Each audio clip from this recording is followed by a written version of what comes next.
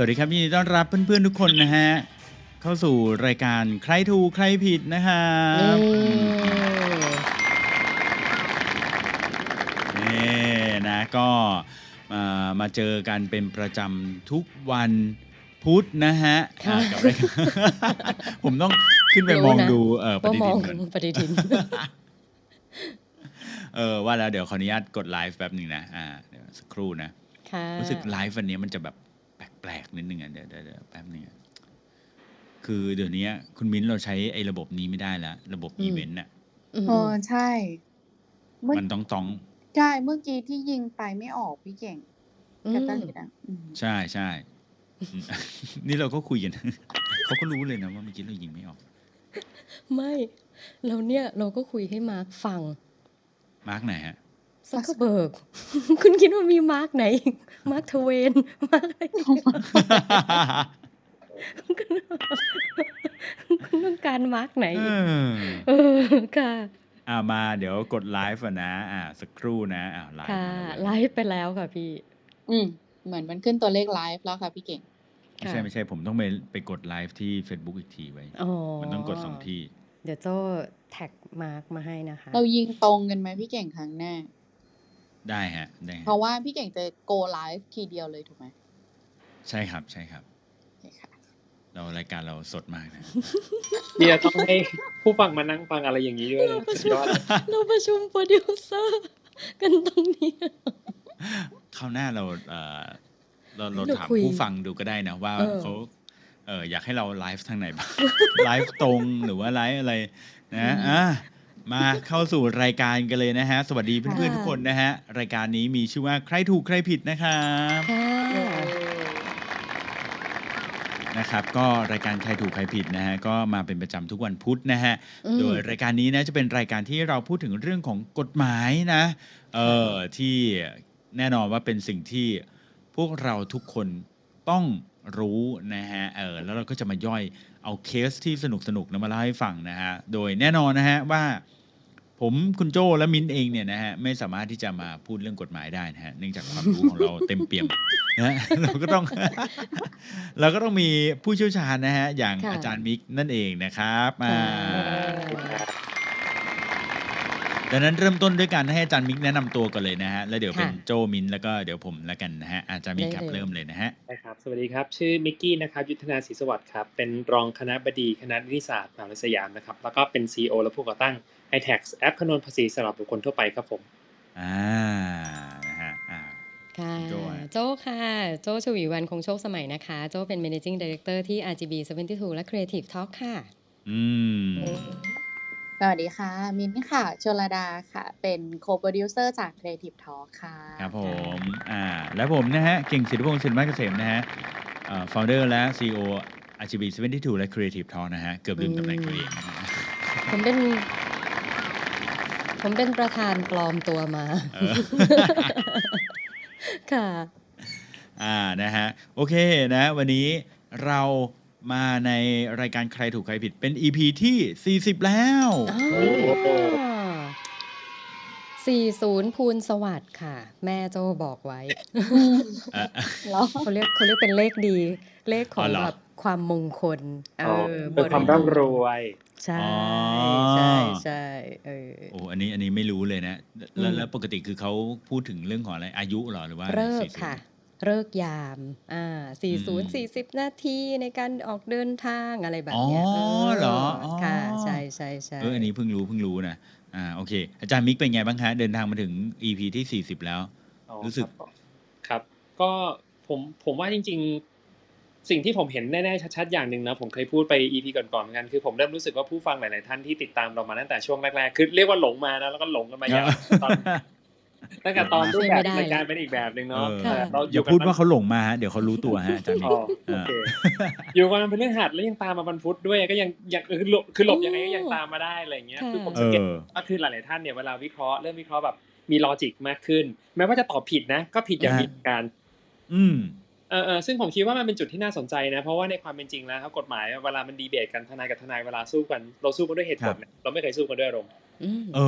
อุ้ยอันนี้ชอบใช่ไหมครับเรียกว่าประสบการณ์ในมุมนี้ ครับผมอาจจะเป็นรายการที่มาช่วยปรับ mindset ของเพื่อนๆด้วยไหมเวลาที่ต่อไปทะเลาะกันเนี่ยเพื่อนทะเลาะกันเองเนี่ยก็อาจจะแบบว่าเฮ้ยเราไม่ได้ใช้อารมณ์เราต้องใช้ตรรกะมากขึ้นอันนี้เกี่ยวไหม ผมว่าก็มีผมว่าจะช่วยได้นะเพราะเวลาเราเถียงกันปุ๊บเราจะเริ่มเอาอารมณ์ออกไปข้างๆแล้วเราก็ถามว่าหลักการมันคืออะไรใครผิดใครถูกด้วยเหตุผลอย่างไรผมว่าพวกนี้มันมาดีเบตมาคุยกันได้ผมว่าจริงๆแล้วเนี่ยครับสังคมที่มันเถียงกันอ่ะเป็นสังคมที่ผมชอบมากนะแต่ขอให้เถียงด้วยเหตุผลเถียงกันด้วยตรรกะไม่ใช่เถียงกันด้วยอารมณ์หรือความเชื่อผมว่าอันนี้จะเป็นสังคมที่สนุกมากจริงจริงอันนี้จริงไม่ต้องเถียงกันด้วยอารมณ์นะหรือความเชื่อนะเอาด้วยตรรกะนะแต่ว่าใน EP วันนี้ฮะอาจารย์มิกก็เป็น EP ที่มีชื่อว่าพรุ่งนี้รวยรวยวันนี้เลยได้ไหมคะคุณโจ้รวยยังไงฮะคุณโจ้ช่วยโชว์ให้เพื่อนๆทาง Facebook และ วันนี้ก็รวยด้วยมันก็ร้อนสักนิดนึง พัดด้วยแบงค์20เอาแบงค์20เป็นฟอนต์เลยนะมาพัดแล้วพี่โจ้ก็มีแบงค์มินถามว่า มากๆด้วยนะพี่โจ้ไปเอาแบงค์20มาจากไหนนั่นน่ะดิคือได้แต่เงินทอนอ่ะแล้วไม่เคยจ่ายนะแต่เก็บเงินทอนฮะนะนี่แล้วอาจารย์มิกฮะอาจารย์มิกมีความรวยพรุ่งนี้รวยมาอวดไหมฮะอาจารย์มิกนิสัยครับนิสัยรวยเบื่อว่ะนี่มันไม่เหมือนที่เราเตรียมกันไว้ที่นาคุณมิ้นมีอะไรไหมฮะคุณมิ้นไม่มีเลยค่ะมิ้นเตรียมไม่ทันคุณมิ้นรวยถ้าเกิดใครดูในไลฟ์อยู่ครับคุณมิ้นเนี่ยอยู่หลังสปอนเซอร์ไม่ใช่ยิ่งกว่านั้นมิ้นจะซื้อบ้านหลังใหม่เพื่อการไลฟ์ครั้งนี้เลยนะถูกต้องเลยถอยบ้านใหม่มาเลยถอยบ้านใหม่มาเลยหลังจากที่เราบอกว่ามิ้นแบ็คกราวด์เธอไม่สวยเลยมิ้นเลยบอกว่าทนไม่ไหวนะซื้อบ้านใหม่ได้แบ็คกราวด์สวยๆนี่เดี๋ยวถ้ามีคนบ่นไม่สวยอีกมิ้นไปถอยหลังใหม่แล้วนะถอยหลังเดินถอยหลังอ่ะเหรอเฮ้ยเราเข้ารายการกันดีกว่านะวันนี้พรุ่งนี้รวยทำไมต้องพรุ่งนี้รวยฮะอาจารย์มิกพรุ่งนี้วันที่16ครับวันที่16ก็จะเป็นวันออกสลากกินแบ่งในรัฐบาลนะครับในช่วงกลางเดือนซึ่งเดือนนี้จะเป็นเดือนที่ผมว่าเป็นเดือนเดียวของปีนะครับที่จะมีการออกสลากกินแบ่งเนี่ย3งวดด้วยกันเหรอคะทำไมฮะหน้าตาตื่นเต้นกันมากเลยเพราะสิ้นปีเป็นวันหยุดปกติเนี่ยเราจะออกสลากกันวันที่1กับวันที่16ของทุกเดือนถูกไหมครับแต่ว่า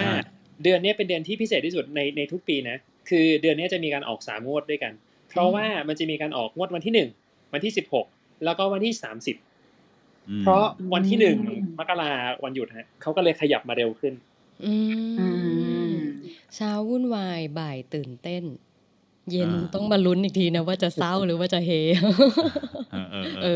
เรื่องอย่างนี้ครับนะฮะเผื่อว่าเดือนความร่ำรวย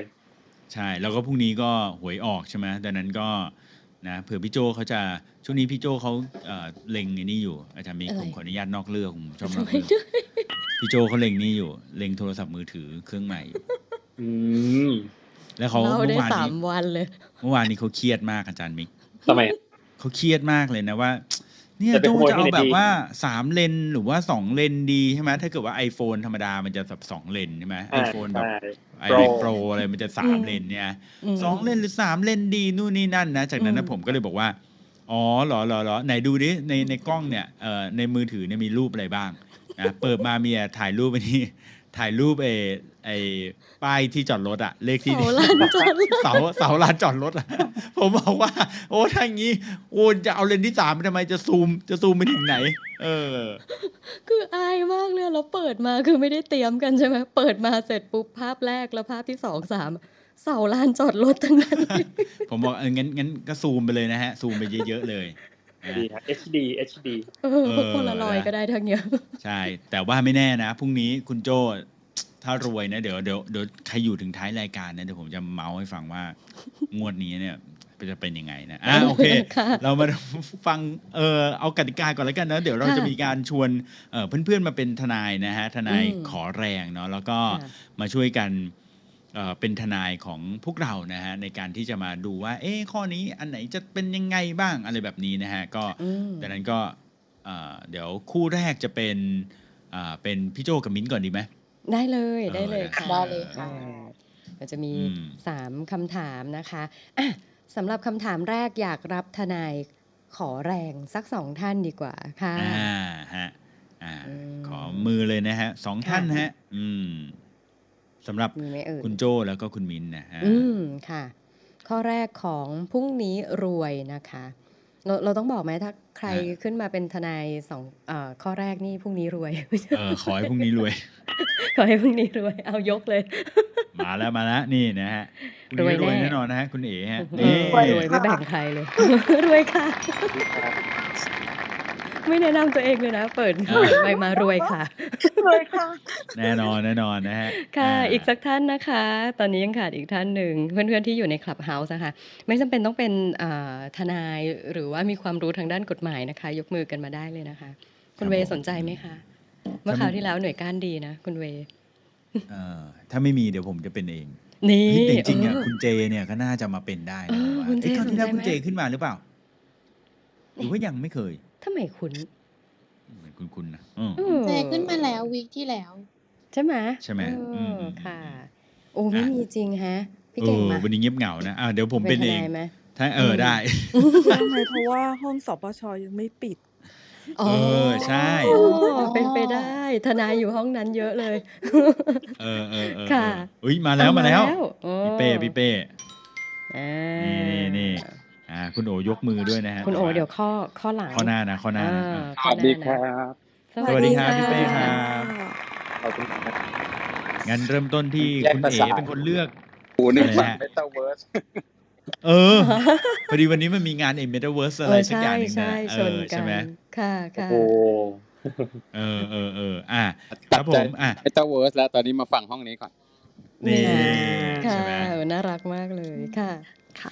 งั้น ก็ คุณเอ๋เลือกก่อนเลยครับ อยากอยู่ทีมไหนครับ ระหว่างคุณ ค่ะ มิ้นท์ วั กับ น คุ นี้ ณโจ แก้ อะ? มือนะคะคุณมิ้นท์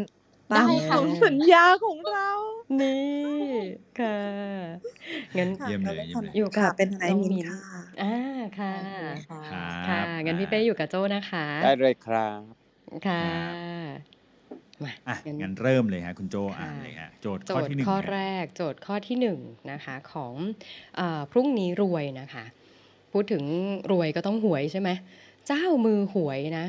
เรารู้กันอยู่แล้วว่าเจ้ามือหวยเนี่ยผิดกฎหมายถูกไหม? นะคะ คำถามก็คือ แล้วคนที่แทงหวยใต้ดินน่ะค่ะ คนที่อุดหนุนเจ้ามือหวยเนี่ยผิดกฎหมายด้วยไหม? อืม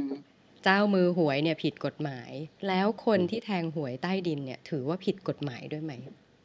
ค่ะ นี่ ครับ น่าสนใจ โอเคครับ เวลาเราพูดถึงเรื่องความผิดตามกฎหมายเนี่ยครับ มันก็ต้องมีกฎหมายที่เขียนชัดเจนนะว่าใครเป็นคนผิดนะ แล้วใครต้องเป็นคนรับผิดชอบ ถูกไหมครับ? ค่ะ ซึ่งหลาย ๆ ครั้งเนี่ยมันจะมีคำหนึ่งนะ ผมว่าข้อนั้นน่าสนใจ ตบมือข้างเดียวไม่ดัง อ๋อ ใ ใช่ ช่ ๆ ๆ ว่าแล้ว ต ก็ บ แก๊บ ๆ เลย คือเวลาตบมือข้างเดียวไม่ดัง คือหมายถึงว่าหลาย ๆ ครั้งนะครับ หลาย ๆ เวลาพูดถึงตลาดเนาะ มันก็จะต้องมี ตลาดผู้ซื้อ ตลาดผู้ขาย มีดีมานด์ มีซัปพลายเนาะ มีอุปสงค์อุปทานมาเจอกัน มันจะเกิดธุรกรรมบางอย่างขึ้นมา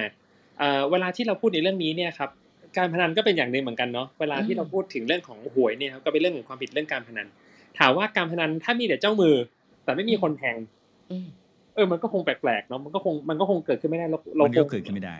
มันก็ไม่สามารถจะมีการพนันขันต่อเกิดขึ้นได้ ถูกไหมครับ? ดังนั้นเนี่ย ในเรื่องของการที่เจ้าหวยเนี่ย เจ้ามือหวยเนี่ยเป็นคนเปิดรับแทงเนาะ ไอ้ผิดกฎหมายอันเนี้ยผมว่าค่อนข้างเคลียร์ ไม่มีอะไรน่าสงสัย ที่ผมอยากจะยกกฎหมายบางเรื่องครับ ที่มันมีการพูดถึงบทกำหนดโทษเนี่ยกับ Demand Supply เนี่ยที่แตกต่างกันนะครับ ค่ะ ผมยกตัวอย่างเช่นเรื่องนี้ก็ได้ เรื่องเวลา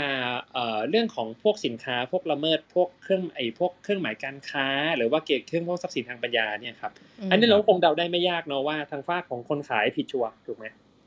ทางฝั่งคนขายผิดชัวร์นะครับ ฝั่งคนซื้อเนี่ยกฎหมายไทยไม่ได้บอกว่าผิดนะครับ แปลว่าอยากซื้อไปไม่มีปัญหา แต่คนขายอะ คนขายต้องรับผิดชอบนะ เพราะว่าคนขายอะเป็นคนเอาของพวกนี้มาขาย แปลว่าฝั่งซัปพลายเนาะ ฝั่งของอุปทานเนี่ยเป็นคนที่ต้องรับผิดชอบในส่วนนี้ไปนะครับ แต่ว่าในทางกลับกันเนี่ยในต่างประเทศเนี่ยก็มีเรื่องแปลก ๆ เกิดขึ้นอีกด้านเลยเหมือนกันนะ อย่างเช่นในยุโรปเนี่ยครับ ผมว่าต้องเรียกว่าใน แบรนด์เนมเนาะ พวกบริษัทพวกทำสินค้าแบรนด์เนมเนี่ย พวกเนี้ยเขาพลังเขาสูงมาก เขาทำให้ยุโรปเนี่ยครับออกกฎหมายหนึ่งออกมาได้นะ บอกว่าคนใช้สินค้าละเมิดพวกเครื่องหมายการค้า หรือทรัพย์สินทางปัญญาเนี่ยผิดกฎหมายนะครับ สมมุติว่าเราใส่แบรนด์เนมปลอมไปนะครับ เข้าไปที่สนามบิน เกิดมีเจ้าหน้าที่เนี่ยเขาเห็นเนี่ย เขารู้เลย แล้วเขาคุณใส่หลุยส์ปลอม คุณถือหลุยส์ปลอมอะไรเงี้ย Chanel ปลอม เราผิดนะครับ สังเกตดูว่าก็จะมีกฎหมายอีกฝากหนึ่งก็คือลงโทษคนซื้อด้วยก็เพราะมีคนซื้อไงมันเลยมีคนอยากขายก็คือเป็นกลไกแล้วแต่กฎหมายจะเชื่อแบบใดทีนี้เนี่ยครับมันก็เลยนำมาสู่คำถามที่ผมจะลองถามทุกท่านดูว่าเราคงเดาได้แล้วแหละว่ากฎหมายเรากำหนดโทษเนาะว่าเจ้ามือหวยเนี่ยหวยใต้ดินเนี่ยผิดกฎหมายแน่นอนอย่างชัดเจนนะครับแล้วเราคิดว่าคนแทงหวยใต้ดินมีโพยเลยนะอันนี้10 บาทนี่10 บาทว่าไปพวกนี้คนแทงหวยใต้ดินพวกเนี้ยผิดกฎหมายด้วยไหมหรือว่าไม่ผิดกฎหมายครับงั้นเดี๋ยวให้โอกาสทีมคุณมิ้นก่อนเลยแล้วกันนะนะฮะกับคุณเอนะมาวิเคราะห์กันเลยนะฮะ1 นาทีนะดูซิว่าคิดว่าอย่างไรบ้างนะคุณเอครับเริ่มเลยครับค่ะก็เอกก็คิดว่าถ้าเกิดสมมุติว่าอย่างเราจะแบบว่ารณรงค์เนอะว่าไม่ให้มีการพนันในประเทศไทยอะไรเงี้ยเอกก็เลยคิดว่ามันควรจะมีโทษทั้งผู้ที่ขายแล้วก็ผู้ที่ซื้อถ้าไม่อย่างนั้นน่ะมันก็เหมือนกับสนับสนุนด้านใดด้านหนึ่งอยู่ดีอะค่ะก็เลยคิดว่าถ้าเป็นกรณีนี้ควรจะมีโทษปรับค่ะเพื่อที่จะได้ไม่ทำให้เกิดหวยใต้ดินเกิดขึ้นค่ะก็คือหมายความว่าผู้เล่นก็คือผิดน่าจะโดน ผิดด้วยนะใช่ค่ะคุณมิ้นเชื่อไหมเชื่อทนายตัวเองไหมเนี่ยวันนี้เขามีคำมั่นสัญญาต่อกันแม้จะอยากแทงส่วนก็ไม่ได้ใช่ไหมใช่คือมิ้นน่าคิดว่าก็น่าจะผิดถ้ามันถือว่าแบบเป็นการพนันเนาะเหมือนวงไพ่เรายังไม่จับแต่เจ้ามือเลยเรายังจับเป็นทั้งวงเลยจริงว่ะเฮ้ยอันนี้มีตรรกะว่ะฮะถ้ามิ้นผิดมิ้นจะผิดอย่างมีตรรกะพี่เก่งมิ้นคิดมาแล้วมิ้นคิดมามิ้นก็เลยคิดว่าคนซื้อหวยใต้ดินน่าจะมีความผิดด้วยค่ะโอเคครับนะงั้นมาฟังพี่เป้บ้างดีกว่านะฮะพี่เป้คิดว่าไงบ้างครับพี่เป้คนแทงหวยใต้ดินนี่จะผิดกฎหมายไหมครับพี่เป้โดยปกติแล้วเนี่ยถ้าเราไปซื้อหวยผมเองก็ไม่ได้เล่นซะด้วยสิแต่ผมแอบคิดคล้ายๆที่เมื่อกี้อาจารย์มิกขุดทางเอาไว้เนาะเกี่ยวกับเรื่องสินค้าพวกก๊อปปี้อะไรเงี้ยครับทรัพย์สินทางปัญญาเนาะคนซื้อส่วนใหญ่ก็จะไม่โดนนะอย่างในเมืองไทยเนี่ยถ้าเราใช้ซื้อของก๊อปเนี่ยอย่างซีดีอะไรต่างๆเนี่ยก็ถ้าซีดีสมัยก่อนมันจะมีซีดีเพลงใช่ไหมครับ MP3 จำได้ไหมใช่เราก็ไปซื้อกันนะแต่ก็ไม่เวลาเขาจับเขาไม่มาจับเราเขาจับผู้ขายอย่างเดียวจริงผมเห็นในมุมด้านนี้ครับก็คิดว่าคนซื้อไม่ผิดหมายถึงคนแทงเนาะคนแทงก็คือคนซื้อหวยคนซื้อคนแทงหวยคนแทงหวยไม่ผิดเจ้าว่าอันนี้ก็น่าสนใจก็คิดคล้ายๆพี่เป้เหมือนกันคือคิดว่าแบบถ้าเรื่องดีมานด์ซัพพลายอันนี้มันไม่ใช่ว่าอยู่ดีก็มีคนเฮโลไปใครก็ได้รับเป็นเจ้ามือที่อะไรเงี้ยมันส่วนใหญ่มันไม่ได้เกิดจากคนที่เป็นฝั่งแทงมันเกิดจากคนที่เป็นฝั่งเจ้าก่อนมันแบบใครจะมาอะไรอย่างเงี้ยนะเหมือนเป็นผู้ล่าจัดหาอะไรเงี้ยใช่เชื่อพี่เป้คิดว่าคนแทงไม่ผิดค่ะโอเคครับงั้นเรามาดูเพื่อนๆที่ฟังกันอยู่บ้างนะคำถามนี้ง่ายมากๆนะสำหรับคนที่เพิ่งเข้ามานะเจ้ามือหวยเนี่ยถือว่าผิดกฎหมายแน่นอนนะแต่ว่าคนแทงหวยเนี่ยแทงหวยใต้ดินเนี่ยนะฮะถือว่าผิดกฎหมายไหมนะฮะใครคิดว่าผิดกฎหมายนะแบบที่คุณเอ๋และคุณมิ้นคิดว่านะฮะอย่างนั้นนะฮะยกมือได้เลยนะครับหรือว่าถ้าใครดูทาง Facebook ก็กด1นะฮะใครคิดว่าผิดคู่ผิดทั้งคู่แหละทั้งคนรับแล้วก็คนแทงทั้งเจ้ามือแล้วก็คนแทงนะมีคนส่งมาว่าอะไรฮะผิดที่หวยไม่ใช่โอเคนะเอาล่ะมีประมาณ6คนเท่านั้นเองนะฮะไม่เยอะนะเดี๋ยวเรามาดูซิว่าคนอื่นคิดยังไงบ้างนะฮะค่ะเดี๋ยวเคลียร์มือ เดี๋ยวนะ ถัดมาเลยนะฮะ ใครที่ชอบซื้อหวยต้องรีบยกมือ เอ เอ อ อใช่ สร้างความชอบธรรม ใช่ สร้างความชอบธรรมนะใครคิดว่าไม่ผิดนะฮะ คนซื้อคนแทงหวยเนี่ยนะฮะ ไม่ผิดนะ ค่ะ ยกมือได้เลยนะฮะหรื ผิดแต่เจ้ามือ พิพ์ อะ 2นะ เจ้ามือผิด ค่ะ เราไม่รู้นี่เห็นเขาขายอยู่ เออ ใครจะไปรู้ว่าผิดกฎหมาย อ ถ้าเขาไม่ ใช่ ขายเราก็ไม่ซื้อใช่ไหม ใช่ถ้าไม่มี เออ ต้นเหตุ ถ้าไม่มีต้นเหตุก็ไม่มีเราอะไรอย่างเงี้ยนะ ปรากฏอันนี้น้อยกว่าว่ะ โอ้อันนี้น้อยกว่า เอ อืม แสดงว่าหลายคนเชื่อว่าผิดนะหลายคนเชื่อว่าผิดตอนนี้นะ เชื่อว่า ครับผม ผิดทั้งคู่ ค่ะ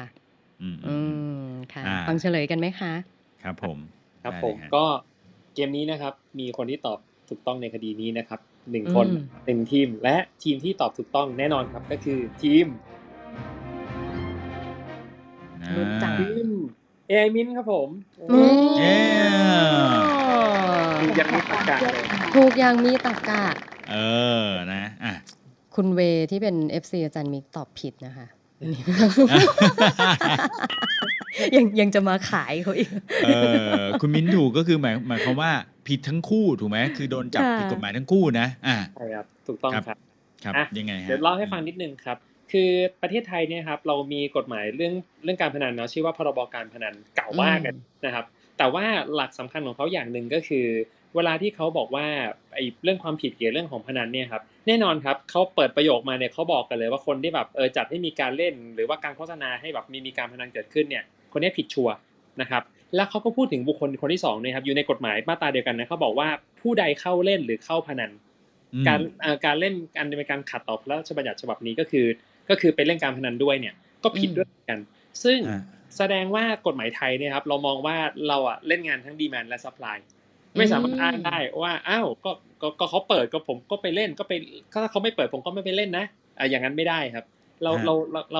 ลงโทษเนี่ยทั้งฝั่งดีแมนด์และฝั่งซัพพลายทั้งฝั่งเจ้ามือและฝั่งผู้เล่นด้วยเช่นเดียวกันดังนั้นอันเนี้ยต้องเข้าใจให้เคลียร์นะครับว่าไอ้การพนันเนี่ยครับบางทีเราอาจจะไปแอบเข้าข้างตัวเองเนาะว่าเราแทงไม่ผิดสิเราไม่ได้ผิดอะไรเลยนะไอ้คนที่เป็นเจ้ามือต่างหากที่มันผิดเราไม่เกี่ยวอันนี้ไม่จริงนะครับถ้าผิดผิดหมดสำหรับการพนันทุกชนิดนะครับแต่เพียงแต่ว่าบทลงโทษเนี่ยมันจะต่างกันอยู่นิดหน่อยนะครับด้วยความที่กฎหมายมันเก่า ไม่ได้แก้ไขมาเนาะโทษมันอาจจะฟังดูน่ารักนิดนึงนะครับ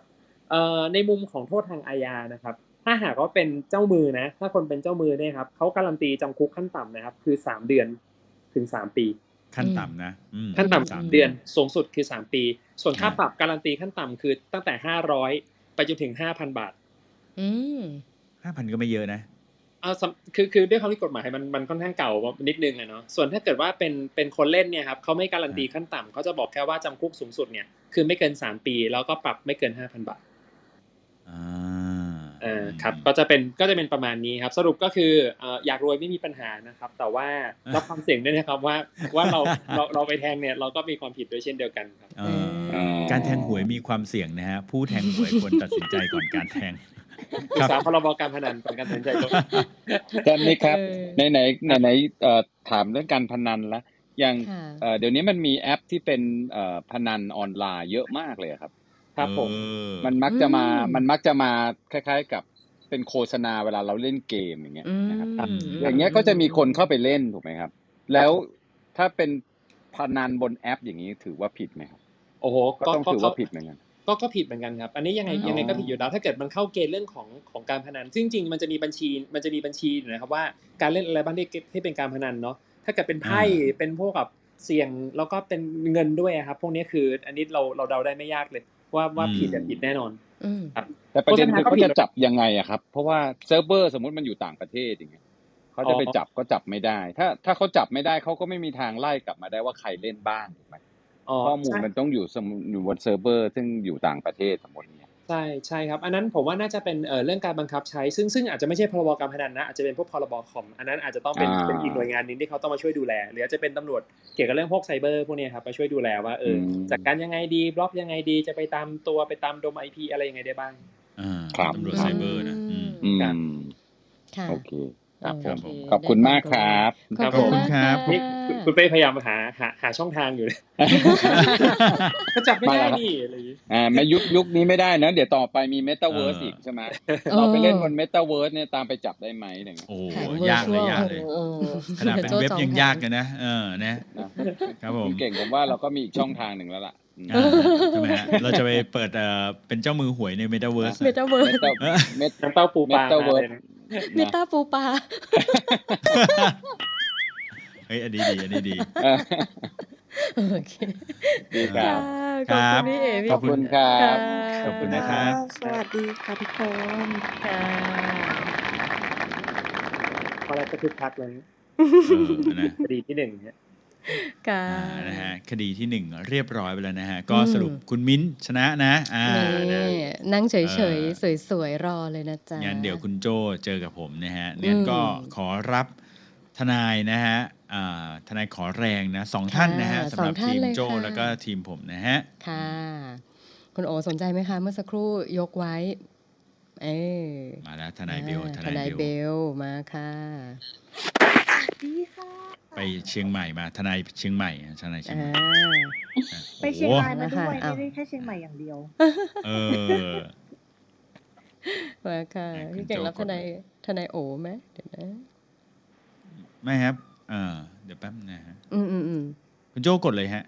อา เมื่อกี้ ๆ ผมเห็น โอเค อ๋อ ค่ะ เดี๋ยวแป๊บนะ เดี๋ยวโจ้กดรับนะ มันแปลกๆ เดี๋ ไม่ ยว ขึ้ นะ นเหรอ? มาแล้วค่ะ สวัสดีค่ะ ทนายจาง สวัสดี ทนาย ค โอ รับ ค่ะ จริง ๆ ผม ค่ะ เห็นคนที่ยกมืออยู่หลายคนเลยนะ เดี๋ยว เอ ข้อ อ เดี๋ยว 3 ข้อต่อ 3 ไปนะ เอ คะ อ เดี๋ยวข้อต่อไปนะ ค่ะ เพราะว่ายังไงแล้วผมชนะแน่นอนอยู่แล้วนะครับ นี ข้อ ่ นี้ ดังนั้นก็ เปล่า เขาอยากจะมาเป็นทนายให้โจ้ ไม่ใช่อะไร มา ค่ะ นะฮะ คุณเบลก่อนเลยนะ คุณเบล ทนายเชียงใหม่และเชียงราย ค่ะ นะฮะ คุณเบล อืม เออ อุ๊ย มากับเสือ กลัวแล้ว มากับเสือว่ะ วันนี้ น้องเป็นชีต้าค่ะ วันนี้มาเพื่อทำให้พี่เก่งฝันไม่เป็นจริง นี่ นั่น ฝันไม่เป็นจริงไง เราจะเป็นทนายให้พี่เก่ง ครับ ทนายเสือสาวค่ะ โอเค ได้เลย งั้นคุณโอนะ ค่ะ เป็นทนายให้กับคุณโจ้นะครับ ได้เล อืม ย มาเลยค่ะ ทนายจาง ทนาย ค่ะ จางนะฮะ ค่ะ เอาล่ะนะฮะ ข้อนี้นะฮะ โอ้โฮ คำถามนี้ก็น่าสนใจเหมือนกันนะ อืม ถ้าเมื่อกี้นี้นะ รู้แล้วนะว่าแทงหวยเนี่ยผิดกฎหมายแน่นอนนะ อืม แต่เผอิญว่านะ ดันแทงเสร็จแล้วดัน สำ ถูก เร็จ ด้วย เออ รวยด้วยนะฮะ เออ รวยได้ตังค์นะ ได้ตังค์ ค่ะ ถามว่า โอ้โฮ คำถามนี้สำคัญเลยนะ เพื่อน ๆ ที่เคยแทงหวยหรือเล่นหวยนะ ต้องฟังเลยนะ อืม ถ้าแทงแล้วได้ตังค์นะ ถูกหวยนะ อืม ต้องเสียภาษีไหมครับอาจารย์? โอเค เราพูดถึงหวยใต้ดินเนาะ ค่ะ ครับ โอเคครับ ผมเล่าหลักการข้อหนึ่งก่อนแล้วกันเนาะ ค่อนข้างชัดเจนตรงไปตรงมามากนะครับ ก็คือว่าโดยปกติเนี่ยเวลาเราพูดถึงภาษีในส่วนที่เป็นภาษีเงินได้เนี่ยครับ ก็คือน่าจะคุ้นๆกับหลายๆ EP ที่ผมพูดเรื่องนี้ย้ำๆเนาะ ก็ ครับ เหมือนเรียกกับคุณครูนะ ผมก็รู้สึกตัวเองเป็นคุณครูในรายการนี้มากเลย พูดเรื่องเดิมซ้ำๆเนาะ ปกติครับว่าเวลาเราพูดถึงเงินได้เนี่ยครับ มันคืออะไรก็ได้ที่ทำให้เรารวยขึ้น เป็นเงินได้ต้องเสียภาษีหมดเลยนะ นี่คือหลัก จำได้อัน ต้น นี้ ก่อน อะไรก็ได้ที่ทำให้เรารวยขึ้น รวย ขึ้น ใช่ ซึ่งศัพท์กฎหมายเนี่ยเขาจะใช้คำว่าเงินได้พึงประเมิน ครับ อืม ครับ อะไรก็ได้ที่ทำให้เรารวยขึ้นเนี่ยเป็นเงินได้พึงประเมิน ซึ่งหลักการคือเงินได้พึงประเมินต้องเสียภาษีทั้งหมด จนกว่าจะมีกฎหมายอีกตัวหนึ่งมายกเว้นว่าไอ้เงินที่คุณได้มายอมรับว่ารวยขึ้นนะ แต่ไม่ต้องเสียภาษี เอาคอนเซปต์ก่อนนะ หลักคือได้มาเสียภาษีหมด ยกเว้น อืม จะมีกฎหมายบอกว่ายกเว้นไม่ต้องเสียภาษี ครับ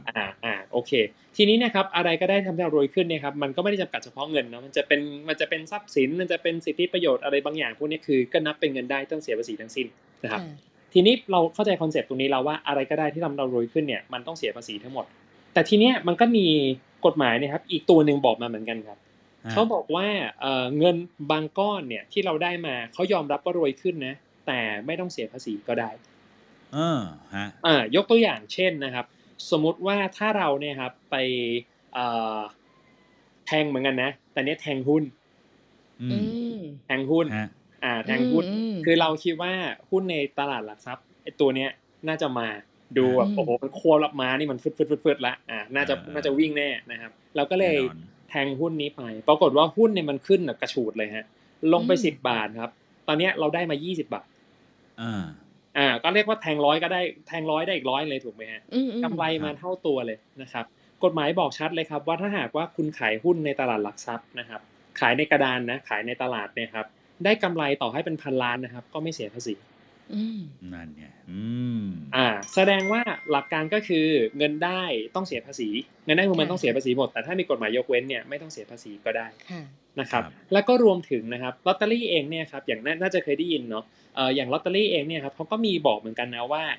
ถ้าหากว่าเราเนี่ยครับซื้อลอตเตอรี่นะสลากกินแบ่งรัฐบาลเนี่ยครับถ้าหากว่าถูกมาเนี่ยเขายกเว้นนะไม่เสียภาษีด้วย อืม เออ อืม คือได้รางวัลก็คือรับเต็มไม่ต้องเสียภาษีด้วยครับอาจจะมีค่าธรรมเนียมเนาะเป็นอากรสแตมป์แบบประมาณสักประมาณสัก 0.5% อะไรเงี้ยก็นิดหน่อยให้เขาไปเถอะเขาได้รางวัลเนาะให้เขาไปเถอะนิดหน่อยนะครับ อา หรือเงินบางก้อนที่เราอาจจะคุ้นเคยอยู่ก็คือเวลาเราฝากเงินในบัญชีธนาคารนะครับเวลาเราฝากเงินในบัญชีธนาคารผลตอบแทนได้มาอย่างหนึ่งแน่ๆคือดอกเบี้ยเนาะ ดอกเบี้ยดอกเบี้ยเนี่ยเราก็จะได้ดอกเบี้ยมาซึ่งดอกเบี้ยเรารวยขึ้นถูกไหมนี่เราไม่ปฏิเสธนะครับ ใช่ แต่เขาบอกว่าถ้าหากว่าคุณฝากเงินในธนาคารออมสินอันนี้ผมขอย้ำก่อนนะถ้าเป็นธนาคารออมสินนะครับคุณได้ดอกเบี้ยกี่บาทก็ได้นะครับไม่เสียภาษีสักบาทเลยยกเว้นภาษีให้ เฉพาะธนาคารออมสินน่ะ เป็นออมสินธกสแล้วก็พวกหวยออมสินเนี่ยก็นับด้วยเหมือนกัน อืม ผมว่ากำลังจะถามเลยพวกหวยออมสินเนี่ย ด้วยครับ อืม ที่ สลากออมสิน เขาไปซื้อมาเป็นปึกๆอะนะ ใช่ครับแล้วก็รวมถึงในกรณีถ้าหากว่าเราฝากเงินในบัญชีธนาคารพาณิชย์ทั่วไปนะพวกออมทรัพย์เช่นอาจจะเป็นธนาคารสีเขียวสีเหลืองสีส้มสีอะไรก็ว่าไปนะครับ ครับ ไปฝากที่นี่เนี่ยครับดอกเบี้ยถ้าไม่เกิน 20,000 ไม่เสียภาษี เออ ถ้าได้มาไม่เยอะมากคือไม่เกิน 20,000 บาทเนี่ยเขาบอกว่าเขายกเขาเป็นภาษีให้เลยไม่เป็นไรไม่ต้องเสียภาษีก็ได้เอาล่ะทีนี้ผมเล่ามาทั้งหมดปุ๊บเนี่ยครับผมก็เลยจะถามว่าทีเนี้ยเราแทงหวยใต้ดินเนี่ยเราต้องยอมรับก่อนนะว่าเงินที่รับจากหวยใต้ดินเนี่ยครับมันเป็นกิจกรรมที่ผิดกฎหมายชัดเจนนะนี่ผมไม่รู้จะพูดชัดหรือชัดไงละ ค่ะ แล้วคิดว่าจริงๆแล้วมันต้องเสียภาษีไหม เอาละนะฮะ น่าสนใจ ก็เราให้ทางคุณโจ้ก่อนเลยแล้วกันนะไหนๆก็แหมพ่ายแพ้มาจากเกมที่แล้วนะนะ ใช่สิ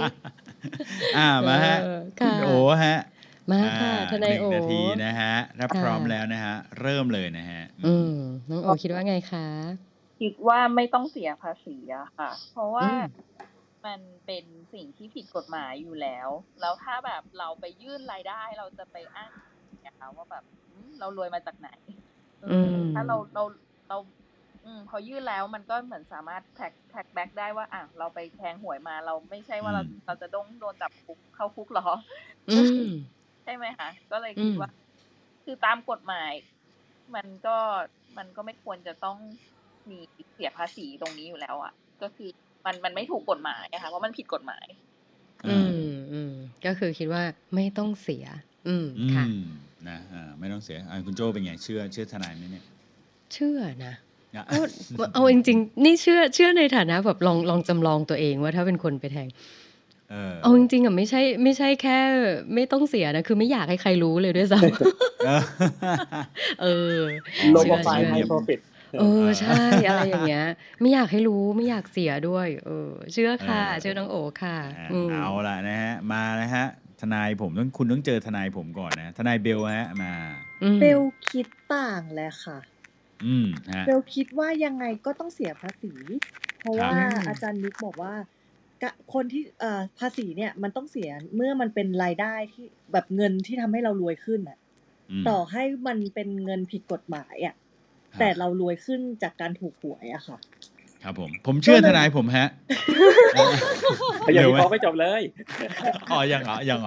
รีบจัง คิดแค่นี้เองอะเพราะว่าเราจำได้ว่าอาจารย์นิกบอกว่ามันมียกเว้นก็จริงแต่ว่ามันเป็นยกเว้นในหุ้นน่ะเขาคงไม่ยกเว้นภาษีให้กับของผิดกฎหมายหรือเปล่าคะอันนี้แค่คิดแบบนั้นนะว่าแบบผิดกฎหมายแล้วไม่พอได้เงินมาทำให้รวยขึ้นแล้วยังไม่ต้องเสียภาษีอีกเพราะว่ารัฐมันก็จะแบบน่าสงสารไปนิดนึงอะเหมือนเอาเงินเข้ารัฐไม่ได้ทั้งที่มันมาแบบผิดกฎหมายอย่างเงี้ยก็เลยคิดว่าอันนี้ไอเดียดีจริงก็เลยคิดว่าเสียเถอะเนาะ ถูก หวยมาตั้งสมมุติแทน200ได้มากลับมา 20,000 เงี้ย า ก็ เสียภาษีให้เขาหน่อยเถอะอะไรอย่างเงี้ยค่ะ โอเคนะเฮ้ยตรรกะน่าสนใจฮะผมเชื่อรู้สึกว่า เฮ้ย ไหนๆผิดกฎหมายแล้วก็ถ้าถูกก็จ่ายภาษีซะหน่อยอย่าเวฟเลยไม่งั้นเดี๋ยวจะเป็นการสนับสนุนให้เขาไปเล่นผิดกฎหมายนะเพราะว่าไม่ต้องเสียภาษีถูกไหม เอ นี่ อ ตรรกะเราดี เฮ้ย เอา แต่ท ล่ะ นายเราก็ดีนะ อ่า มา มา เรา ค่ะ มาดูกันว่าใครเห็นด้วยกับทางทีมคุณโจ้กับคุณโอ ค่ะ นะ ที่ว่าอ่าถูกหวย ใต้ นะ ดิ ฮะ น ต้องเสียภาษีไม่เสียภาษีใช่ไหม ไม่ต้อง เสีย เสีย ภาษีนะฮะ อ่า คุณโอว่าไม่ต้องเสียนะยกมือเลยฮะ คุณโอ โอ้หมอ กับ หนึ่ง โจ้ หมอห วิ นึ่ง เค ยก ราะห์ มือเลย นะ บอกว่า เงิน พี่ มัน เป้ มา เว้ย ผิดน่ะ โอ้ ก็ไม่ต้องเสียค่ะ มาเยอะนะเนี่ย เอาแล้วว่าคุณเบล อืม เราโอ้โหคนก็เทไปทางนู้นหมดเลยอ่ะ ไม่เป็นไรพี่ ตอน เก่ นี้ ง มาละ เราชนะ อืม ชั มาว ร์ ละ6นี่ เออ ค่ะ อ่า โอ ฮะ เค มาเลยนะ เอาละนะฮะ ใครที่เห็นด้วยกับทางผมกับคุณเบลนะ ที่ว่า ค่ะ เอ่อต้องเสียนะ ต้องเสียสิโอ้โหถึงแม้จะผิดกฎหมายนะแต่คุณก็ต้องเสียเพราะคุณรวยขึ้นเนี่ยนะมาเลยนะฮะโอ้โหนี่ฝั่งผมมีอาจารย์ธีรพุทธนะ นี่ อืม อาจารย์ธีรพุทธปิติชัด เออ เราจะพูดดับสกุลเขาด้วยทำไม มาเยอะเลยเฮ้ยของผมมาเยอะกว่า โอ้ยเยอะกว่า เบื่อ เบื่อมีการบ่น เบื่อด้วย เขา ไม่ห อาจ รอก จะ นี่คิด อ่า ตามเลยอ่ะอย่างงี้โจ้ถูกหวยใต้ดินโจ้ต้องเสียภาษีเหรอ คิดตาม นั่นน่ะสิ ค่ะ โอเค แต่ผมก็คิดว่าน่าจะต้องเสียนะเพราะทำให้รวยขึ้นนะ โอเคนะฮะประมาณนี้นะเสียงส่วนใหญ่ตอนนี้เชื่อว่าถ้าถูกหวยใต้ดินก็ต้องเสียภาษีนะคะ ค่ะ ฟังเฉลยจากอาจารย์มิกดีกว่าค่ะ ครับ แน่นอนครับมีคนที่ตอบถูกต้องนะครับ และทีมที่ตอบถูกต้องนะครับก็คือทีม ตื่นเต้นจัง ทีมพี่เก่งครับผม เย้ อะไรเท่า โอ้ เก่ง สุดยอดนะนะฮะ เอ้ย ต้องให้เครดิตทนายผมเพราะทีแรกผมก็เอียงไปทางคุณโอเรียบร้อยแล้วล่ะเพราะจริง แต่ผมก็อยากจะรู้ว่าทนายผมก็จะแบบเขาจะมีตรรกะทางไหนบ้างเนาะพอฟังแล้วเฮ้ยน่าเชื่อถือว่าอะไรอย่างเงี้ยนะ ไม่ได้มา2-3 จะ อาทิตย์ค่ะ ขอแก้มือนิดนึง นี่ เอ นิดนึง นะฮะอาจารย์มิกฮะขยายความนิดนึงฮะ ค่ะ ได้ครับอย่างอื่นอย่างแรกก่อนต้องชมทนายเบลอีกทีนะครับคือเป๊ะมากเลยนะครับหลักการประการคือตามนั้นเลยครับก็คือว่าหลักการตามกฎหมายสำหรับภาษีเงินได้คืออะไรก็ได้ที่ทำให้คุณรวยขึ้นเป็นเงินได้ต้องเสียภาษีทั้งสิ้น ดังนั้นเนี่ยครับมันก็ต้องถามต่อว่าไอ้เงินได้ที่มันได้มาโดยผิดกฎหมายเนี่ยกฎหมายยกเว้นไหมว่ากฎหมายของที่มันได้มาแล้วผิดกฎหมายมันไม่ต้องเสียภาษีมันไม่มีการเขียนข้อนี้อยู่แล้วอันนี้เราเดาได้โดยเซนส์นะ common sense ไม่มีกฎหมายข้อนี้เขียนอยู่แล้วนั่นก็จะกลับไปสู่หลักทั่วไปก็คือว่าคุณรวยขึ้นจากการแทงหวยใต้ดินหรือเปล่าถ้าใช่ก็ต้องเสียภาษีด้วยซึ่งหลักการนี้เนี่ยครับเป็นหลักการที่ค่อนข้างน่าสนใจมากเพราะว่ามันเป็นเครื่องมือหนึ่งครับที่ใช้ในการไปลุยกับอะไรต่อได้อีกเยอะแยะมากมายเนี่ยมันมีแนวคิดหนึ่งนะครับเคยใช้บ้างไม่เคยใช้บ้างนะผมว่ามันก็แล้วแต่กรณีนะแต่ว่าจุดที่น่าสนใจก็คือเขาบอกว่าหลายๆครั้งเวลาเราจะดำเนินคดีในเรื่องของทุจริตคอร์รัปชันเรื่องของการรับสินบนอะไรก็แล้วแต่เนี่ยครับมันต้องถามย้อนกลับไปนิดนึงเนาะว่าปกติเนี่ยคนที่รับเงินสินบนรับเงินคอร์รัปชันพวกนี้มาเขาเอาเงินก้อนนี้ไปยื่นภาษีหรือไม่ ไม่ ปกติก็น่าจะไม่ถูก นะ ปกติก็จะไม่ถูกไหม เหมือนพี่โจ้ตะเกียฉันไม่อยากให้ใครรู้ ปกติก็น่าจะไม่เนาะ ค่ะ ซึ่งเรื่องนี้ครับอันนี้เป็นเรื่องผมว่าเป็นเรื่องเด็ดมากเพราะว่าพอเราเนี่ยครับรู้อยู่แล้วว่าเขาคงไม่มายื่นภาษีเนี่ยในมุมนึงนะครับนอกจากผิดเรื่องคดีทุจริตคอร์รัปชันที่ไปปปชเนาะมาไปผิดเกี่ยวกับกฎหมายที่สรรพากรรับผิดชอบด้วยครับคือคุณไม่ยื่นภาษีดีแคลร์ไม่ครบ โอ้เหรอดีแค่ไม่ครบ ถูกไหม ถูกไหม ฮะ ผมสมมติว่าผมทำงานแบบเป็นข้าราชการเนาะแล้วผมก็รับเงินเดือนนึง3-4 หมื่นว่าไปผมก็ยื่นภาษีไปปีนี้ผมได้มา600,000นะครับอะไรอย่างนี้ ครับ จริงๆแล้วคุณได้เมก6 ล้าน แต่ว่าอยู่ในตู้เสื้อผ้าอะไรเงี้ยนี่ออกไหม ถ้าเขาไปจับตามเจอเนี่ยครับเขาก็สามารถดำเนินคดีภาษีย้อนหลังกลับไปได้อีกนะครับ โอ้ เป็น2คดีเรื่องทุจริตคดีนึงคดีเรื่องหนีภาษีคดีนึงดังนั้นเนี่ยในมุมของภาษีก็สามา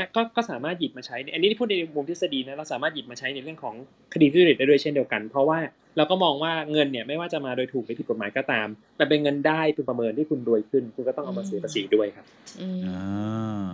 แล้วก็ถูกต้องที่อย่างที่เก่งบอกเหมือนกันว่า ถ้าหากว่าเราบอกว่าเรามีกฎหมายข้อนึงบอกว่าเฮ้ยก็มันผิดกฎหมายก็เวฟไปแล้วกันไม่ต้องเสียภาษีเกิดอะไรขึ้นนะฮะเราจะเริ่มรู้สึกว่าถ้างั้นใช้ไปหาเงินนี่มันผิดกฎหมายดีกว่าอย่างน้อยถ้ารอ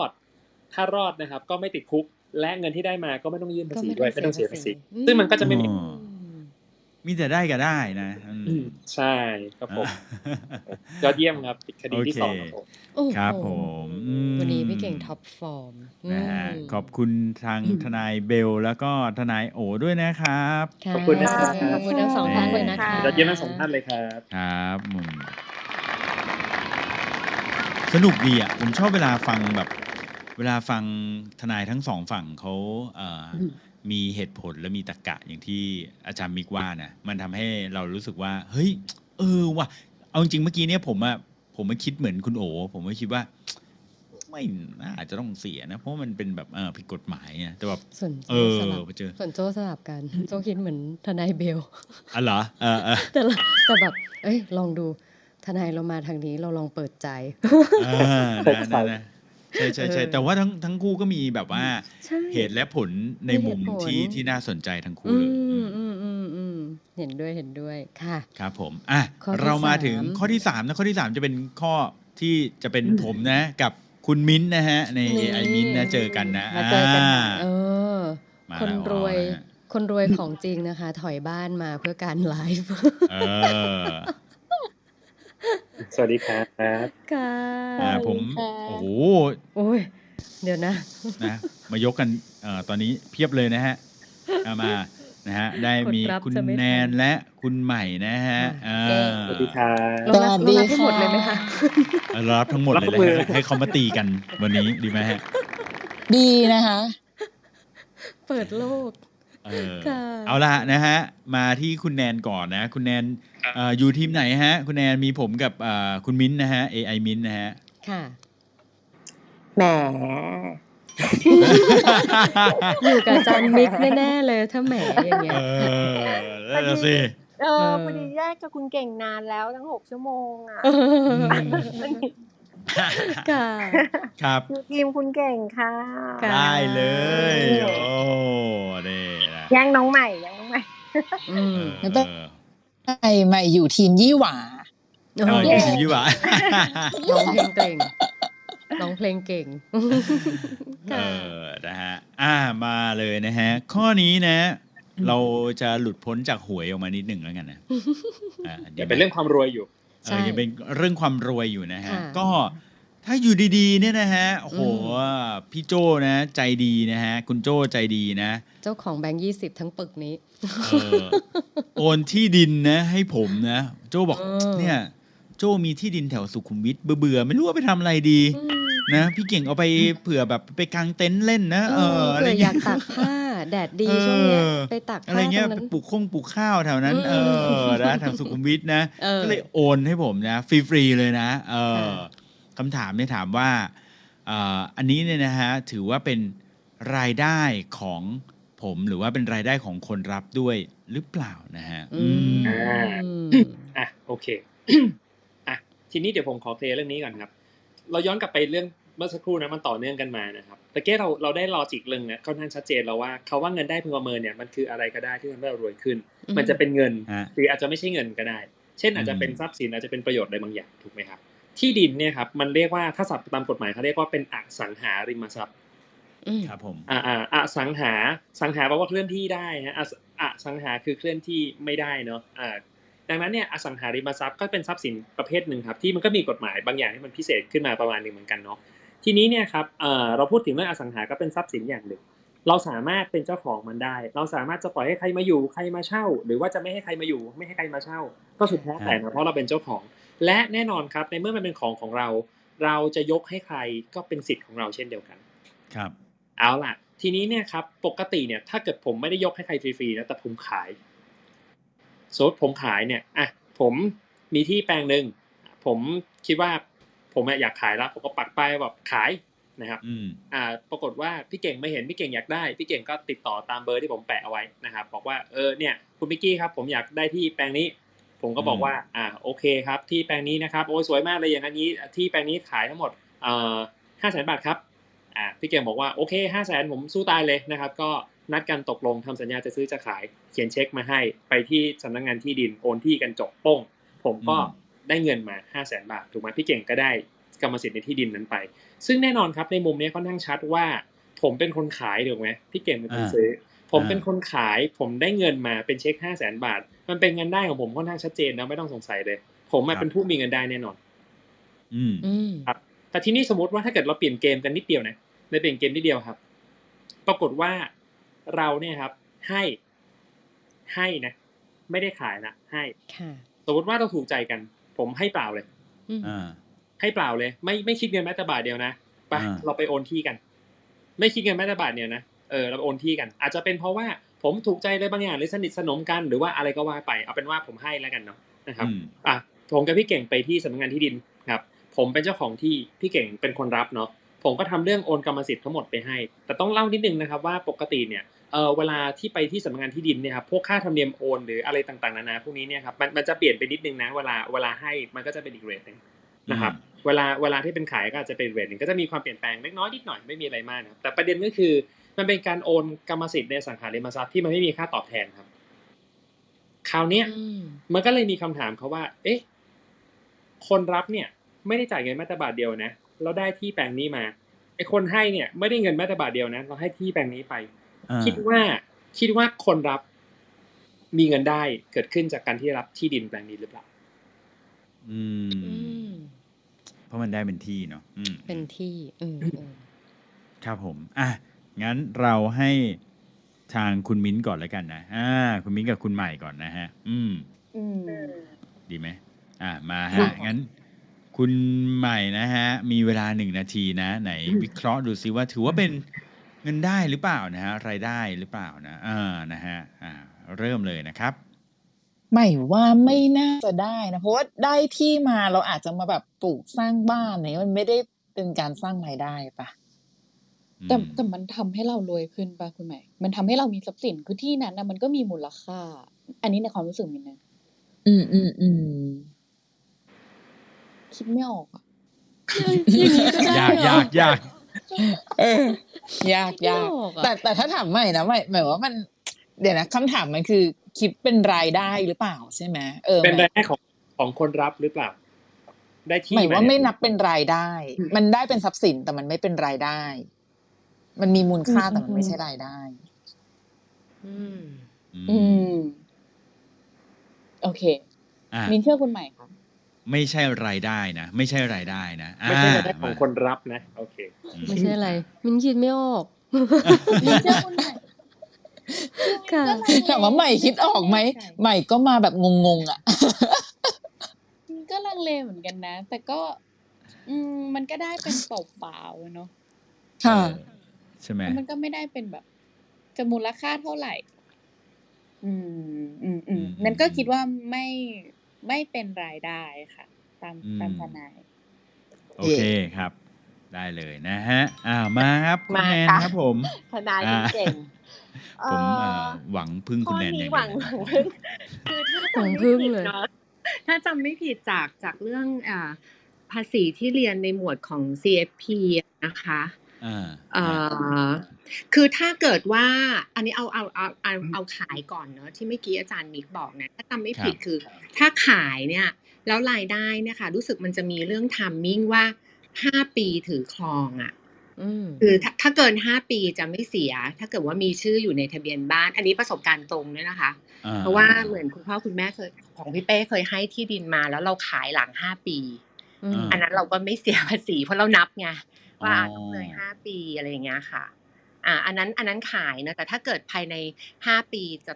ต้องเสียภาษีรายได้แล้วก็เหมือนจะต้องมีชื่อในทะเบียนบ้านประมาณนี้นะคร่าวๆนะคะส่วนการให้เนี่ยถ้าในแง่ของภาษีมรดกประเทศไทยเนี่ยอย่างคุณพ่อคุณแม่ให้ลูกเนี่ยรู้สึกปีนึงจะได้20 ล้านเพราะอันนี้ปรึกษากับลูกค้าก็จะทยอยให้ลูกปีละ20เพื่อให้ลูกไม่ต้องโดนภาษีส่วนที่ดินเนี่ยถ้าจำไม่ผิดนะคะถ้าจำไม่ผิดก็ถ้าไม่ใช่พ่อแม่ให้จะเสียประมาณ 10% แล้วถ้าเป็นพ่อแม่ก็จะเสียแค่5%โดยใช้ที่ดินราคาประเมินมันต้องถามว่าเอาราคาไหนมาคิดภาษีก็คือภาษีจากราคาประเมินนะเพราะมันจะมีราคาซื้อขายกับราคาประเมินแต่อันนี้เราไม่ได้ซื้อขายไง เพราะงั้นก็จะคิดรายได้จากราคาประเมิน อืม ถ้าจำไม่ผิดนะ จะโดนยึดไลเซนส์ไหมเนี่ย เออ มารายการนี้เสียงตลอดเลย ค่ะ นะ คิดว่าเสียค่ะ เออก็ถือว่าเป็นรายได้ใช่ไหม ใช่ เป็นรายได้ของผู้รับ แยกว่าเป็นพ่อแม่กับไม่ใช่พ่อแม่อะคือไม่ใช่สายเลือดกับเป็นสายเลือดเพราะถ้าเป็นพ่อแม่เหมือนจะเสียน้อยกว่าค่ะ นะอ้าว ไม่ ล่ะ เกี่ยวเลยเนี้ยเกิดถูก เออ จบการอาชีพ นะมีความเสี่ยงนะฮะเอามานะฮะก็เดี๋ยวถามเพื่อนๆดูดีกว่านะใครคิดว่าเหมือนกับคิดเหมือนคุณใหม่นะแล้วก็คุณมิ้นนะที่ว่าอันเนี้ยนะฮะที่ดินเนี่ยนะฮะไม่ถือว่าเป็นรายได้นะใช่ไหมไม่ถือว่าเป็นรายได้นะฮะนะฮะก็ยกมือได้เลยนะครับ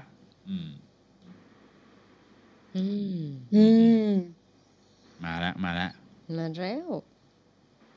โอ้มี2 คนเองนะฮะเอาเล น้อย ย เนาะ เอาแล้วนะฮะ ขอบคุณสำหรับกำลังใจนะคะ 3 คน ขอบคุณสำหรับกำลังใจ มาแล้ว4 คนแล้ว 4 แล้ว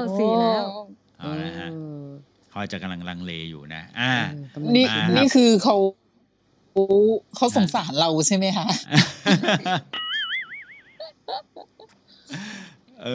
นะเอามานะฮะงั้นเรามาดูกันนะฮะว่าใครที่คิดว่าเป็นนะเป็นรายได้นะของคนรับ ของคนรับนะยกมือได้เลยนะฮะยกมือเลยค่ะ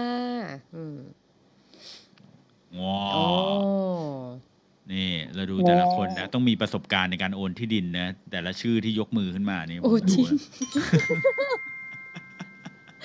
จริงแต่ละชื่อที่ยกเนี่ยก็สำหรับเพื่อนๆที่มีที่ดินเหลือๆนะก็สามารถโอนให้ผมได้นะฮะผมยอมรับว่าเป็นรายได้ยอมเสียภาษีใช่ไหมยอมเสียภาษีนะฮะก็โอนได้เลยนะฮะติดต่อมาได้ปลูกผักวิ่งเล่นต้องการที่อยู่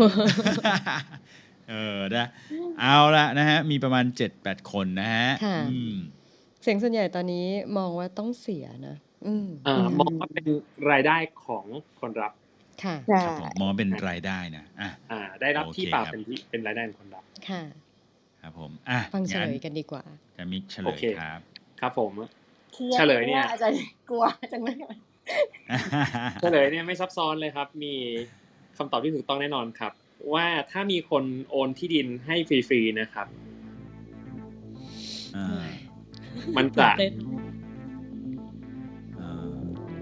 ไม่เป็นรายได้ของไม่เป็นรายได้หรอโอ้คือมินยังตกใจเลยว่าฉันใช่ไหมดูในแชทคุณฟ้าบอกอ้าวนี้เลยนะอ้าวทำไมไม่เป็นรายได้เนี่ยอ้าวปวดหัวเลยโอเคเรื่องนี้ต้องบอกก่อนว่าอันนี้ยากจริงนะคืออันนี้ยากจริงแต่ผมคิดว่าเป็นเรื่องที่ค่อนข้างน่าสนใจแล้วก็คิดว่าเรื่องนี้หลายคนไม่ค่อยรู้ผมเลยคิดว่าเอามาเล่าเป็นข้อรู้สักนิดหนึ่งละกันเนาะคุณนายไม่ต้องกังวลเรื่องไลเซนส์นะครับเราได้มาแล้วครับไม่แต่มันต้องสอบรีเฟซเนี่ยเลยเริ่มเครียดฉันจะสอบผ่านไหมเนี่ยตอนนี้โอเคเดี๋ยวขอเล่าลอจิกเรื่องแรกก่อนที่ผมเล่ามาทุกอย่างยังเหมือนเดิมอยู่นะครับปกติเนี่ยอะไรก็ได้ที่ทำให้เรารวยขึ้นเนี่ยเป็นเงินได้ทั้งสิ้นนะครับเราต้องเอาไปเสียภาษีนี่คือหลักค่อนข้างชัดเจนมากๆดังนั้นเนี่ยถ้ามีคนเอาของมาให้เราครับรวยขึ้นนะจากการที่เราอยู่ๆมีของเสกออกมาจากที่ไหนก็ไม่รู้ว่าเป็นเงินได้เราต้องไปเสียภาษีนี่คือเรื่องปกติเว้นแต่จะมีกฎหมายยกเว้นไม่ต้องเสียภาษีเนาะอย่างเช่นภาษีการรับให้คนรับเนี่ยไม่ต้องเสียภาษีถ้าหากว่าคนให้มามูลค่าไม่เกิน10 ล้านแต่ถ้าเกิดเป็นญาติโกโหติกาเป็นพวกสายตรงบุปการีให้มาพวกนี้นะครับก็ไม่เกิน20 ล้านอันนี้คุณแนนยังจำได้อยู่นี่ยังถูกต้องอยู่นะครับอันนี้เป็นเรื่องภาษีการให้แต่ว่าพอเป็นเรื่องอสังหาริมทรัพย์ที่ให้เปล่าครับอันนี้คดีพลิกเลยเพราะว่า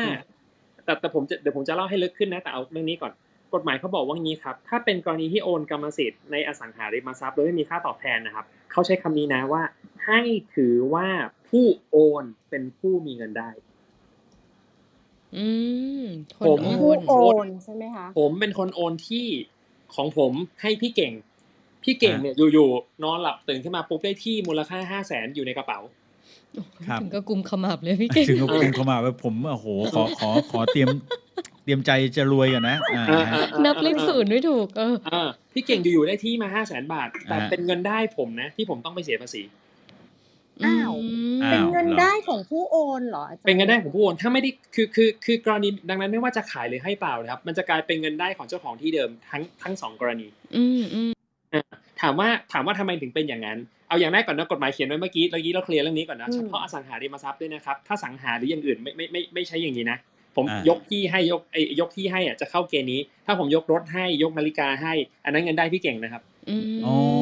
ทีแรกก็กะว่าจะยกรถให้อาจารย์มิกนะโอ้โหดีนะเนี่ยไม่ยกเกรงใจมันเป็นรายได้อาจารย์มิกเลยเอา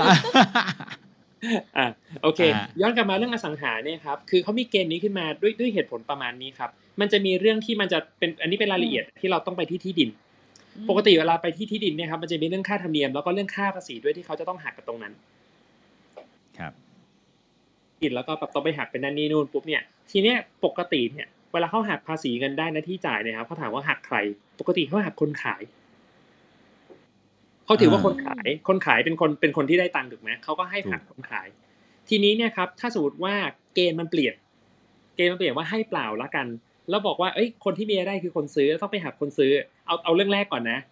กลไกในการทำงานของที่สำนักงานที่ดินมันจะเริ่มเพี้ยนเพราะปกติเขาหักคนขายมาตลอดถูกไหม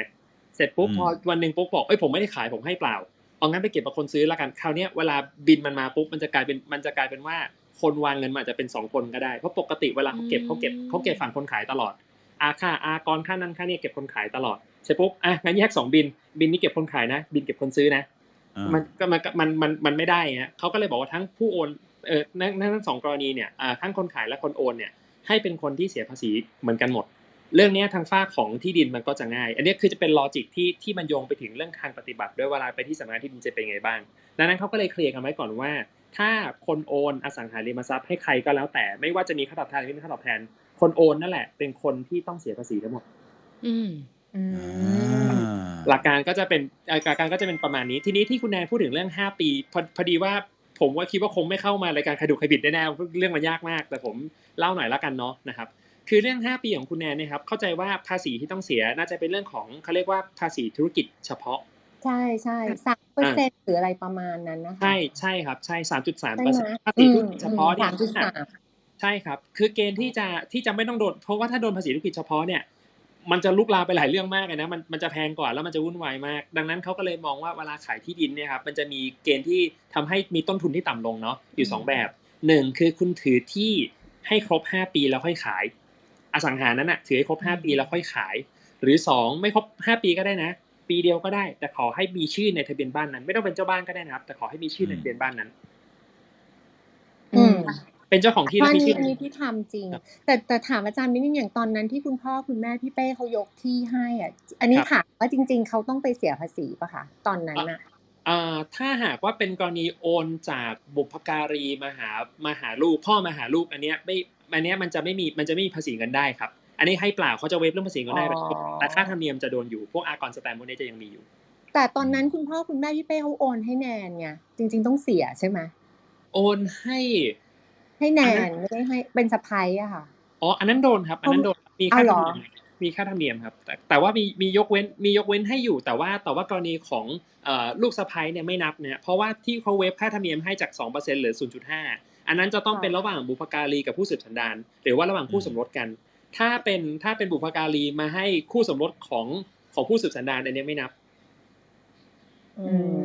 ผมคิดว่าถ้ากลับไปดูน่าจะเป็น 2% นะไอ้เรื่องค่าธรรมเนียมโอนน่าจะเป็น 2%ไม่ค่ะหมายถึงภาษีเงินได้ภาษีเงินได้ผมว่าโดนนะผมว่าโดนเอาเหรอไม่รู้แต่ว่าตอนขายเนี่ยเรานับ5ปีถ้าเราได้มาแล้วเราไปขายใช่ไหมครับอันนั้นก็จะเป็นอีกเรื่องนึงอันนั้นนับปีครับใช่ครับเอาป้าเสียไหมเนี่ยสรุปห้ามไปบอกใครนะเอาละฮะนะโอเคนะงั้นก็ก็เป็นนี่หลายคนเปิดโลกมาหลายคนก็อ้าวกันหมดเลยนะฮะใช่เป็นหลักเป็นข้อยกเว้นของหลักผมถึงได้บอกว่ากฎหมายบางทีมันยากตรงนี้ครับว่าไอ้ที่เรานี่ก็อ้าวด้วยอ้าวด้วยดีครับก็รายการนี้มาเพื่อการนี้ครับเพื่อให้เราได้รู้สิ่งที่จริงๆกฎหมายบอกไว้นะแต่ว่าเราเองอาจจะไม่เคยรู้ครับจริงเลยจริงค่ะจริง โอเคครับงั้นก็ขอบคุณนะฮะทนายแนนกับทนายใหม่ด้วยนะฮะสำหรับวันนี้นะครั ขอบคุณ ข อา อบ จาร คุ ย์ ณ มิกด้ ค่ะ วยค่ะ ค่ะ ขอบคุณ ขอบคุณ ค่ะ นี่ถ้าเป็น มาก ส ๆ ป ค่ะ ชจะแซวเป็นเพลงแล้วนะ นี่เกรงใจ ไม่ น้องใหม่ถูกเลย ค่ะ โอ ขอบ เค คุณ ค ค รั่ ะ บ สวัสดีครับ โอ้นะฮะสนุกเลยนะฮะก็โอ้โหพาเอาทุกคนแหกโค้งหมดเลยนะข้อนี้นะผมว่า ทีแรกผมเห็นว่าเป็นข้อ3ใช่ไหมทุกทีก็จะเป็นข้อพีคๆแล้วก็อ่านดูรู้สึกข้อนี้ไม่ค่อยพีคเท่าไหร่เลยแฮะเอาปรากฏว่านะนะ ยาก แหกโค้งกันหมดทุกคนเลยนะฮะตกใจ ค่ะ กันหมดเลยนะฮะมิ้นเกือบผิดไปทางนั้นด้วยนะ มิ้นก็แบบลังเลว่าแบบจริงๆมันก็มีมูลค่าไหมน่าจะรวยขึ้นนะ ใช่ไหม โหนี่มินท็อปฟอร์มอะเนี่ยวันนี้ น่าสิถูกหมดเลยนะฮะมีทนาย เยี่ยม ดีอ่ะ ค่ะ มาครับ โอเค งั้นก็วันนี้ประมาณนี้นะสำหรับรายการใครถูกใครผิดนะฮะ วันนี้เป็นEP ที่40นะฮะใน EP ที่ชื่อว่าพรุ่งนี้รวยนะก็ ค่ะ หวังว่าจะให้เพื่อนๆทุกคนรวยในวันพรุ่งนี้ด้วยเหมือนกันนะนะแล้วก็อย่าลืมนะถูกหวยด้วยนะฮะถูกหวยแล้ว ค่ะ ต้องเสียภาษีไหมนะสรุป ต้องเสียนะฮะใครถูกหวยแล้วก็อย่าทำเป็นเงียบนะฮะคุณต้องเสียภาษีนะฮะอย่าลืมนะคะโอเคครับ วันนี้นะรายการนี้ก็นะสนับสนุนโดยนะครับซิกนาประกันภัยนะครับร่วม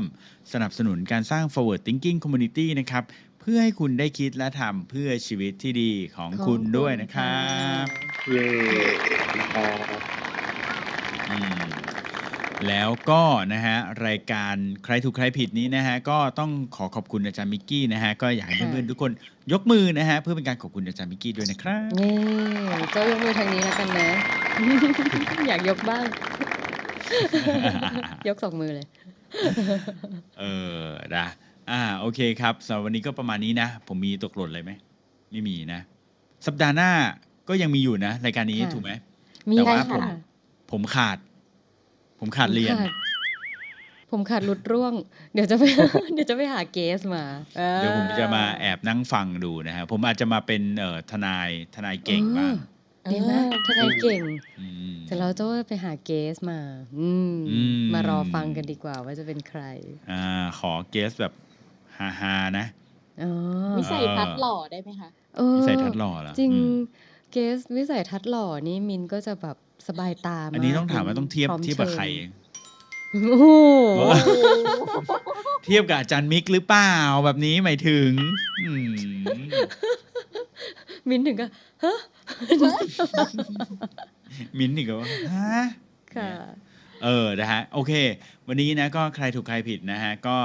ขอบคุณอาจารย์มิกนะก็เดี๋ยวแนะนำตัวนิดนึงเนาะ ค่ะ ให้อาจารย์มิกก่อนแล้วก็เดี๋ยวโจมิ้นท์แล้วก็ผมนะครับ ได้เลยค่ะ ครับผมมิกกี้ยุทธนาศรีสวัสดิ์นะครับรองคณบดีคณะนิติศาสตร์มหาสยามครับแล้วก็เป็น CEO และผู้ก่อตั้ง iTax แอปคำนวณภาษีสำหรับบุคคลทั่วไปครับผม ค่ะ โจ้ค่ะ ชวีวรรณคงโชคสมัยนะคะ โจ้เป็น Managing Director ที่ RGB 72 และ Creative Talk ค่ะ ค่ะ มิ้นท์ชลดาค่ะ Co-producer จาก Creative Talk ค่ะ ครับผมเก่งสิทธิพงศ์สินมาเกษมนะฮะ CEO และ RGB CEO และ Founder บริษัท RGB 72 และ Creative Talk นะครับ ค่ะ โอเคสำหรับวันนี้ก็พวกเราทั้ง4คนลาไปก่อนนะทาง Facebook และ YouTube นะครับขอบคุณนะครับ สวัสดีครับ สวัสดีค่ะ ปิดยังไงเนี่ยเดี๋ยวหาปุ่มปิดกันโอเค ปิดเรียบร้อยแล้วนะฮะ ทะเลาะกับ Facebook ตลอดเวลา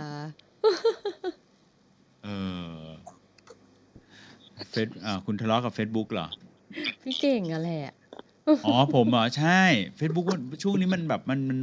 นไม่ 100% อ่ะ ผมก็เลยแบบงงกับมันนะมิ้นกินอะไรอ่ะ เสียงห่อมันดังมากเลย เธอ เฮ้ย รายการเรามันยังไม่เลิกนะฮะ เรา ผม ถ่ายกันดีกว่า ผมรู้เขากินอะไรเขากิน มาม่า KFC เดี๋ยวทำไมรู้อ่ะ ใช่ไหม ใช่ ทำไม เห็นไหม อะ ผมรู้เพราะว่าเขาพูดมาก่อนหน้านี้แล้วว่า วันนี้เขาขอนั่งอยู่หลังป้ายคลิกหน้า เพราะว่าเขาจะ กิน KFC แล้วผมก็ ส ดู ปอนเราต้องเข้า2 เจ้าแล้วล่ะ ใช่แล้วผมก็ดูเขาเนี่ยค่อยๆวาร์ปตัวเข้าไปหลังป้าย จริงเหรอ ใช่แล้ ข้ ว อไหน แต่ผมไม่รู้ว่าเขากินหรือเปล่า เขา ข้อ ตั้ง ไหน แต่ข้อแรกๆแล้วแหละผมเห็นแล้ว จริงเหรอ ใช่ แต่ว่าแวบน้อยมากเลยนะ เพราะว่ามันเป็นไก่ก็เลยกัดลำบาก ก็เลยไม่กินแล้วปิดกล่องไป แล้วก็แบบเนี่ยจบไลฟ์ปุ๊บเขาไม่เห็นรูปเราแล้ว ก็เลยหยิบเปิดขึ้นมา เสียงเปิดอีกเหรอ เออ อดทนมานาน ฉันบอกเลยว่าฉันเนี่ยนะ กะว่าจะแคปรูปแล้วเมื่อกี้เนี่ย แต่ว่ามือฉันมันไม่ทัน มือไม่ทัน ฉันต้องกดไลค์ปุ่ม โอ๊ยตายแล้วอะคือโจ้ไม่สังเกตเลย อันนี้พูดจริง ๆ นะ ไม่ได้สังเกตจริง ๆ แต่ว่ามิ้นท์เป็นคนบอกว่า พี่โจ้ย้ายมิ้นท์ไปอยู่ตรงนั้นทีนึง เออ เอ้ยชอบ ขออภัยค่ะ ขออภัย อ่า ค่ะ ครับผม โอเค ค่ะ ฮะ งั้นก็วันนี้ประมาณนี้นะ ค่ะ ค่ะ ขอบคุณค่ะ ขอบ พ คุณ รุ่ง อา นี้ จารย์ รวย มิก คืนนี้อิ่มนะคะ โอเคค่ะ ขอบคุณค่ะ ครั สวัส บ ดีครับ ค ค่ะ รั สวัส บ ดีค่ะ สวัสดี อา อา จา จาร ร ย์ ย์ มิ มิ ก กนะครับสวัส ค่ะ ดีครับ ขอบคุณทุกท่านครับ ครับ สวัสดีครับ Good night นะครับ Good night ค่ะ